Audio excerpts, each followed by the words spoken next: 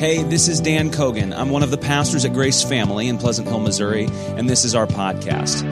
I want to thank you for joining us today and let you know you matter to us because you matter to God. Enjoy the message. Unless the Lord builds the house, those who build it labor in vain. Unless the Lord watches over the city, the watchman stays awake in vain. It is in vain that you rise up early and go late to rest, eating the bread of anxious toil, for he gives to his beloved sleep. Behold, children are a heritage from the Lord, the fruit of the womb a reward. Like arrows in the hand of a warrior are the children of one's youth. Blessed is the man who fills his quiver with them. He shall not be put to shame when he speaks with his enemies in the gate. Our gracious Heavenly Father, we thank you for your word. We ask that you would oversee the ministry of the word this morning. I bring a very humble offering to you of loaves and fishes, and I ask that although that's not enough to feed the multitudes, that you would multiply that effort for your glory in Jesus' name. Amen. You can be seated. Well, I am so grateful to see each and every one of you this morning. I believe that if you are here today, God has a word for you. You are not here by mistake. You're here for a purpose. And so, before we begin to explore the implications of what we've just read, I think it would be helpful for us to unpack some of the analogies that we read in this psalm. We see builders and watchmen in verse 1, and we see someone who is maybe a workaholic, rising early and going to bed late. We see nervous eaters. Anybody relate to any of these analogies? I do some. And so to get a better understanding of the significance of these analogies, it's helpful to think through who wrote this particular psalm and the culture in which it was being written. So what was going on in the society in which this was written. So you'll notice that there seems to be, we can throw that scripture back up there, you'll notice that there seems to be a natural break in the flow of this psalm beginning at verse 3. You've got the psalmist talking about building houses and keeping watch over the city and workaholics and nervous eaters, like we said. And then there seems to be out of nowhere, the psalmist goes, and aren't kids a blessing? Does that seem unnatural to anyone else? Well, it did to me as I began to study this, but it reminded me of some of the conversations that I've had with my beautiful wife, Amy. You guys know Amy. Many of you know Amy. And so we've been married for 12 years. And early in our relationship, I began to notice that she had this communication style that I was unfamiliar with. So today, for example, we'd be driving home from church and we'd be having a conversation, maybe something like, man, I'm so excited for the Chiefs game this afternoon. They're going to stomp the Raiders as long as Bob Sutton doesn't have anything to say about it. And, and we'd talk about the game for a little while and then maybe there'd be a lull in the conversation. And then out of nowhere, Amy would go, I wonder if she's coming down with something. What? So 12 years ago, that kind of whiplash would have confused me, but now that I know her a little bit more, I know that she's a lot smarter than I am, first of all. And she logically reasoned somehow from the Raiders and Bob Sutton playing against the Chiefs to Olive maybe getting a bit of a fever. So now that I know her better than I did 12 years ago, I know that she's there for a reason. And so that's kind of what we want to do here with what Solomon, who is the writer of this psalm, is doing is we get this kind of whiplash. He's talking about building houses and watching the city, and then he goes, and aren't kids a blessing? And our temptation is to go, where did that come from? But it's there for a reason. And so we're going to look at that just a little bit. First of all, we read in verse 1, unless the Lord builds the house, those who build it labor in vain. And it's important for us to note that the word there that's translated as house can also be translated to a city or a kingdom or a family. So unless the Lord builds the family, those who build it are laboring in vain. And so knowing just that little detail can help us to understand this psalm a little bit better. Now, it's highly likely that you guys are a lot more clever than I am, and you made that connection immediately. But for the sake of those who, like me, didn't think that was so natural, I wanted to point that out. The bigger picture here that I want for us to consider, though, is that apart from God's involvement, our best efforts are temporary at best. Okay, I'm going to say that again. Apart from God's involvement, our best efforts are temporary at best. This past Thursday, Amy and I were driving back out this direction from Kansas City, and we were on I-70, and we were driving past the Jackson Curve, Van Brunt area, and we were looking at the houses on the side of the highway. These houses that were built in the early 1900s, the 1930s. They're small, but we thought, man, when those were first built, these were probably really beautiful, and they were well kept, and the homeowners were proud of them, and they kept up with painting, and they kept the hedges trimmed and the grass cut. But now when you drive by there, many, if not most of those houses have chipping and peeling paint. A lot of them have boarded up windows or broken windows. And I just thought, this is such a poignant picture of what it looks like for us to build apart from God. Those houses served their purpose, but it was temporary, wasn't it? It's beautiful houses. And, families still live there, so they're still serving a purpose. But they're not cared for the way they were when they were new. I just thought this is such a powerful picture of what it means to build something apart from God. Those homes provided creature comforts, but they couldn't do anything of eternal value. The psalmist goes on in verse 1, second part of verse 1, to say, unless the Lord watches over the city, the watchman stays awake in vain. Now, if you've seen any kind of ancient, not ancient films, but films set in ancient times, you know that they were surrounded often, these cities, with huge walls, that you could walk across. The size of this platform may have been the size of some of the walls. And so they would set watchmen on the walls, and they served as kind of a manual, primitive form of a home alarm system. So I'm standing on the wall of the city, and I see an army approaching. I can't necessarily stop the army, but I can at least turn around and say, hey guys, we're under attack. And the psalmist says that unless the Lord is the one watching the city, the watchman watches in vain. Well, why is that? I mean, it's not completely pointless to sound that alarm, is it? No. There was benefit in that, but those watchmen are very limited in what they can do, because they can't alarm the residents of the city to what they can't see. What if an enemy is burrowing underground? What if the enemy is already in the walls of the city? You think about the way that the Romans entered the city of Troy through a Trojan horse. And so unless the Lord is the one watching over the city, those who are on the walls, they may as well not even risen that morning. And so the psalmist says these endeavors are in vain. Building a house, watching the city, unless the Lord is truly involved, we are vulnerable to all sorts of threats. So building a house or a city or even a family apart from God is ultimately pointless. Watching over a city apart from God ultimately is pointless. And then the psalmist keeps going and says it's ultimately pointless for you to wake up early and go to bed late. Because when you finally sit down to eat the food that you've either harvested in ancient times or that you've bought with the money that you've earned, you're too tired to even enjoy it. And God is the one who gives rest.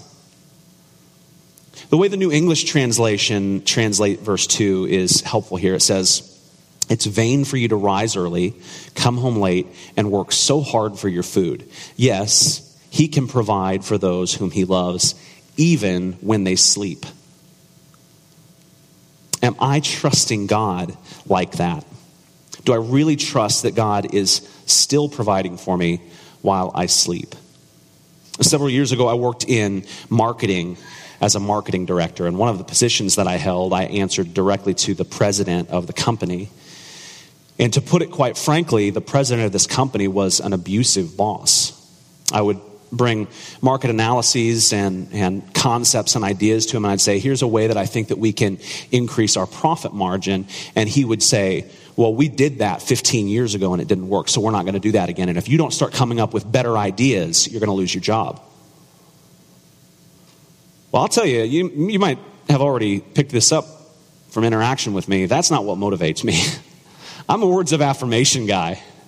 Somebody's doing even a remotely good job, I'm going to say, that was incredible, keep it up. And that's the way that I receive love too, is words of affirmation. Well, I wasn't receiving those words of affirmation. Michael is one of the best words of affirmation guys on the planet. So thank you, Michael. I just saw Jamie looking over at him lovingly, and I thought that'd be the appropriate time. But this boss, man, I mean, he caused severe, at least he was used to cause severe anxiety in my life. And I would lay awake in bed at night and just feel literally like I was being crushed. I'd lay my hands on my chest and it felt like my hands weighed 200 pounds each. Just the crushing weight of anxiety. Can anyone relate to that?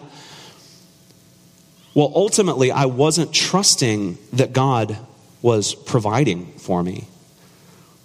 That's where the wheels of faith meet the road of reality. But if God is for us, as the Apostle Paul says in Romans 8:31, who can be against us?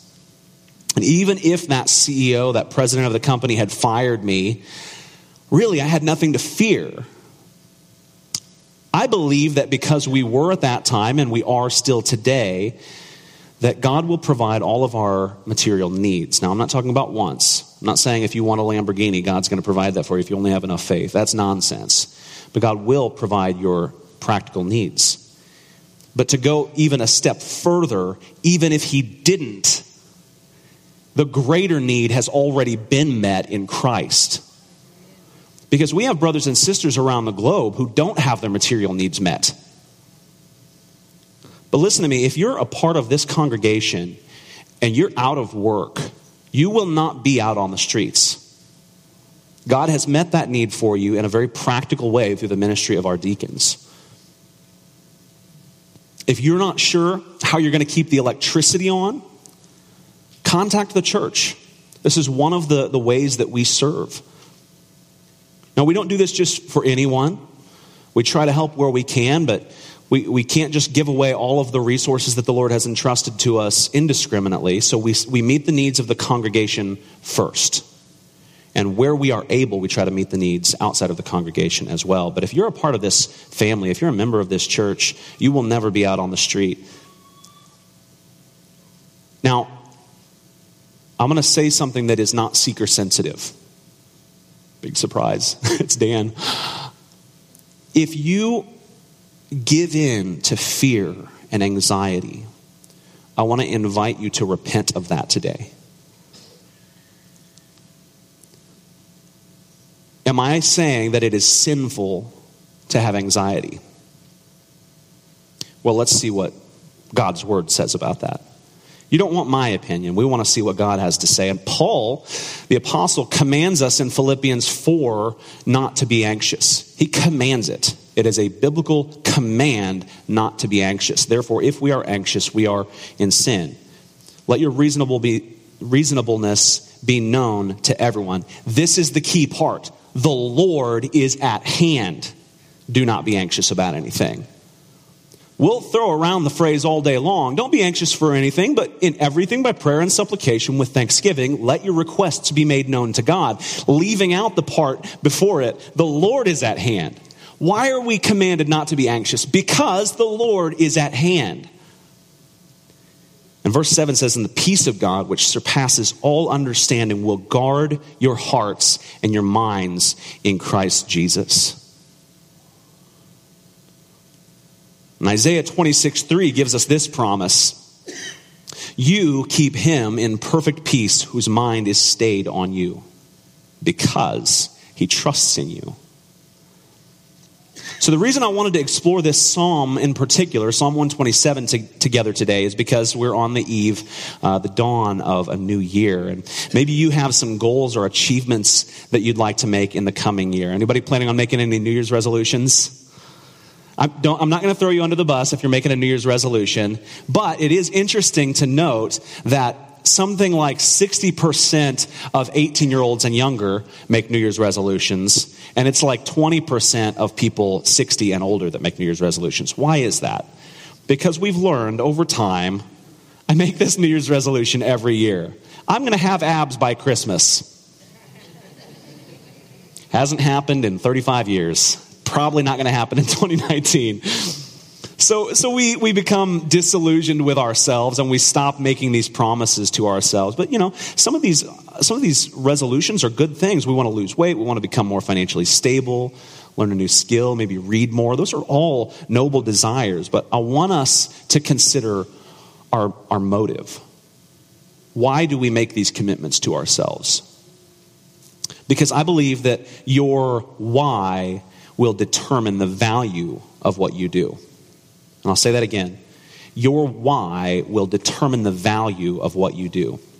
So I want to look quickly at 3 of the pitfalls I can fall into when I try to rely on myself for these objectives rather than on Christ. So the first of these pitfalls is pride.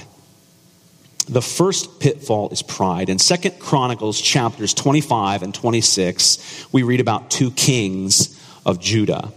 The first is Amaziah and his son Uzziah. Now at the end of chapter 25, we read about Amaziah's death after he turned away from the Lord. And this is a recurring pattern we see in Kings and Chronicles. Uzziah at the time was 16 years old. And naturally, Amaziah dies, and they think, well, let's make this 16-year-old kid our king now. Because what could possibly go wrong making a 16-year-old the most powerful person in the nation? Well, we see very quickly what could go wrong. In chapter 26, it went to his head. The tricky thing, though, is that he starts out strong.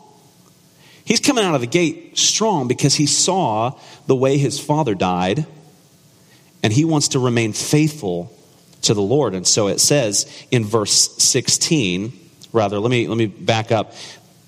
Verse 4 says that Uzziah did what was right in the eyes of the Lord. He set himself to seek God, and it says as long as he sought the Lord, God made him prosper. But then verse 16 tells us when he was strong, he grew proud to his destruction.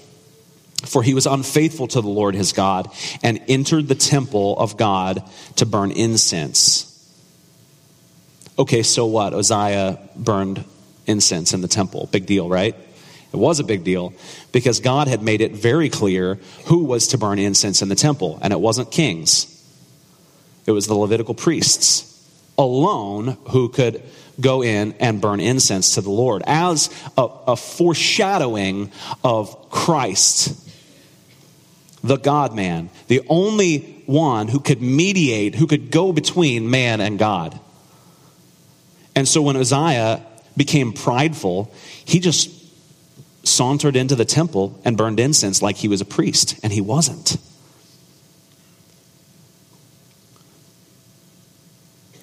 Uzziah was feeling pretty proud of himself. And it wasn't because of anything he had done, but it was because of God's blessing in his life.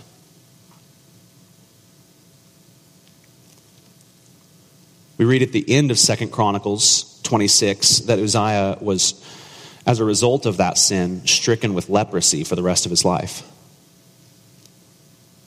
He had to live the rest of his life cloistered away from the people over whom he ruled.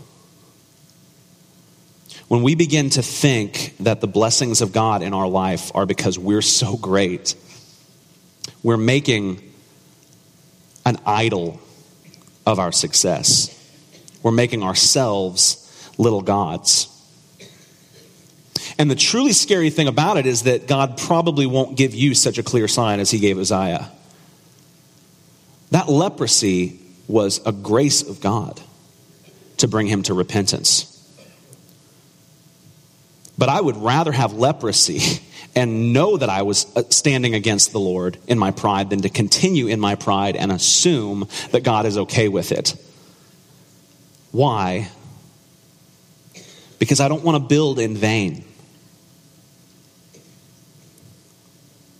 Say God is blessing my life, and I start to get the idea that it's because I am so great. And I just go in that presupposition that I'm great and God's blessing me because I'm great, not because he's kind, but because I deserve it. And I build my family and I rest on my laurels and I model this kind of pride for my wife and for my kids and for my church community. I would rather have leprosy and know that I was standing against God in my pride. The second pitfall that I want to explore is a false sense of security.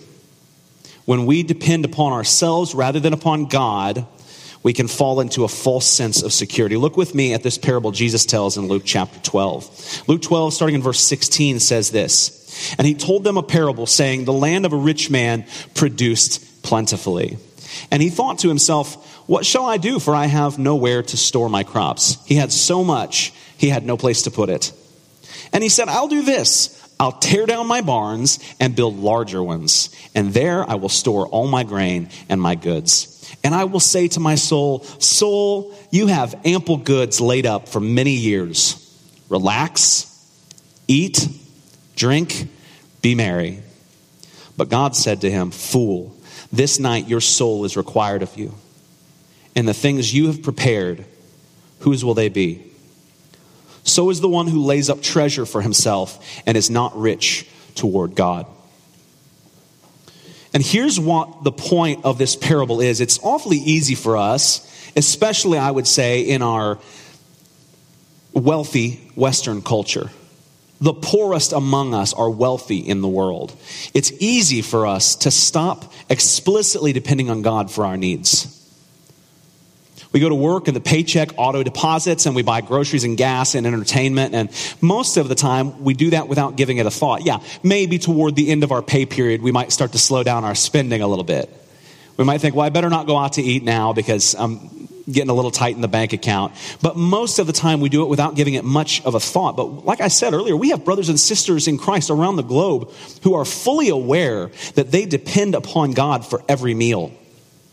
They're not sure where their next meal is going to come from. And they have to trust that God will provide for them as long as he has them on this plane of existence. And what Jesus is saying in this parable is essentially, don't forget who your source truly is. You store up your wealth, you amass your riches, and assume it will always be there when you need it. But apart from God's sovereign provision and protection, we have nothing. I read recently about a wealthy man who was diagnosed with a terminal condition. And he was told that this condition was untreatable. There was no cure, there was no treatment. He was just going to die.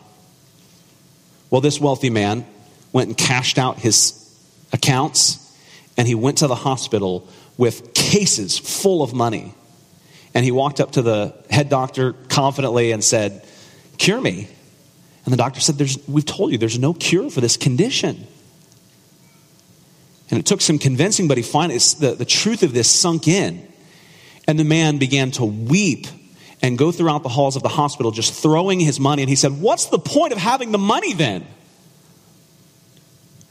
What we amass to ourselves can be taken from us in an instant. Because we're not sovereign. God is alone. And the third and most significant pitfall of self-reliance that I want to talk about is that of self-righteousness. I've been called self-righteous before. Is anyone else been called self-righteous? Usually in our cultural context, when we call someone self-righteous, we mean they're being prideful. They're being smug. But that's not the way that I'm using this term. Think about the term righteousness, right standing with God. So the way we're using this term is in reference to our standing with God and thinking that we can justify ourselves or make ourselves right before God. So the psalm we're considering today essentially tells us that unless God is the primary force at work in all our achievements, then we may as well hang it up and go home. If this is true in regards to building a family or watching a city, how much more so does this apply to our being made right with God, our eternal security? But what does it look like in practice when we try to earn righteousness, when we try to deserve right standing with God? Well, Paul says in Galatians 2:21 that if righteousness were through your actions, through your abiding by God's law, then Christ died for no purpose. Well, we know that's not true. Christ didn't die purposelessly. Try to say that 3 times fast. We know that Jesus laid down his life for the sheep.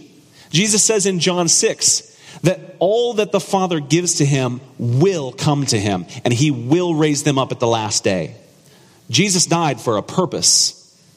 And Galatians 2:21 tells us if righteousness were attained by something we could do, then Jesus didn't need to die. This is clearly a rhetorical point on Paul's part. If we can't save ourselves, listen, if we can't make ourselves right with God to begin with, we can't even keep ourselves right with God.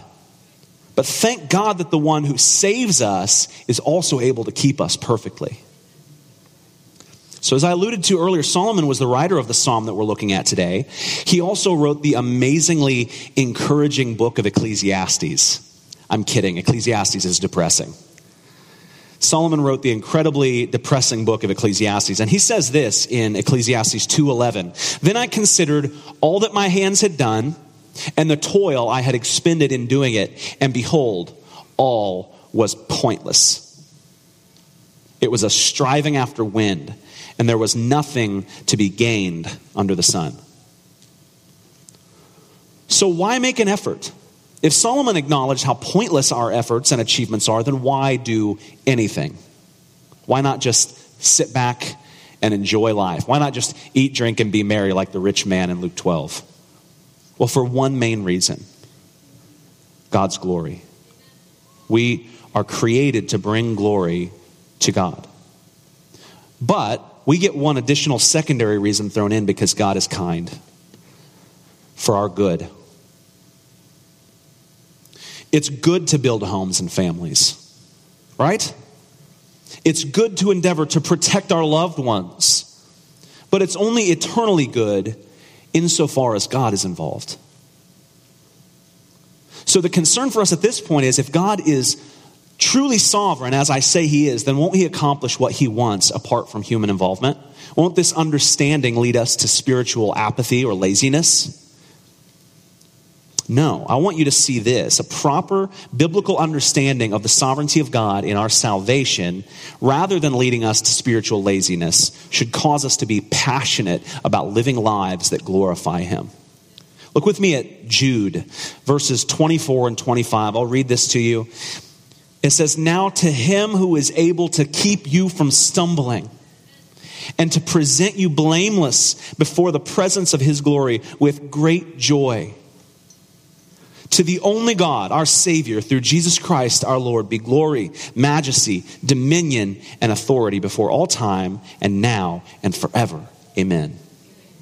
Yeah. So Jude tells us we can't even keep ourselves from stumbling. That's the work of Christ in us. But we are called to be actively involved in that process. Listen with me to Romans chapter 12, the first two verses. This is familiar to many of you. Paul says, "I appeal to you, therefore, brothers, by the mercies of God, to present your bodies as a living sacrifice, holy and acceptable to God, which is your spiritual worship. Do not be conformed to this world, but be transformed by the renewal of your mind, that by testing you may discern what is the will of God, what is good and acceptable and perfect." We've been, as I alluded to earlier, walking with our students in 7th through 12th grade through the New City Catechism. And each week we ask and try to answer from Scripture a question about God and our relation to him. The first question of the year, we're going to be hitting this in just a couple weeks. The very first question is, what is our only hope in life and death? That we are not our own, but belong, body and soul, both in life and death, to God and to our Savior, Jesus Christ. That's our only hope? Yeah. It's strange, isn't it, that our only hope is that we are not our own. Some of you will recognize the name John MacArthur. He's a respected preacher of our day. And MacArthur said this: if you could lose your salvation, you would. Just think about Adam. He didn't have a sinful tendency the way we do. See, we inherited a sinful tendency. We are always more prone to rebel than we are to obey. That's what we've inherited. But Adam didn't have a tendency one way or the other. He was created morally neutral. And if he still managed to rebel against God's one prohibited action, eating of that one tree that he was commanded not to eat of, it serves to show our total and complete need for Jesus. An often quoted verse of Scripture is, work out your salvation with fear and trembling. But it's almost, I've noticed, always quoted without the next part. This is what Philippians 2:12 and 13 says. Therefore, my beloved, as you have always obeyed, active, so now, not only as in my presence, but much more in my absence, work out your own salvation with fear and trembling, because it is God who works in you, both to will and to work for his good pleasure. Do you want to please God? God gets the credit for that. We don't get to boast of that. We don't get to say, look at how much better I am than my neighbor because I desire to please God. Because it says it's God who works in you both to will and to work for his good pleasure. God gets the glory for our good desires. And we rejoice in that. Because we can only work out what God has worked in us. So we're called to be active participants in this process of becoming more and more holy. The pronouncement that we have been made right with God is something that God alone does.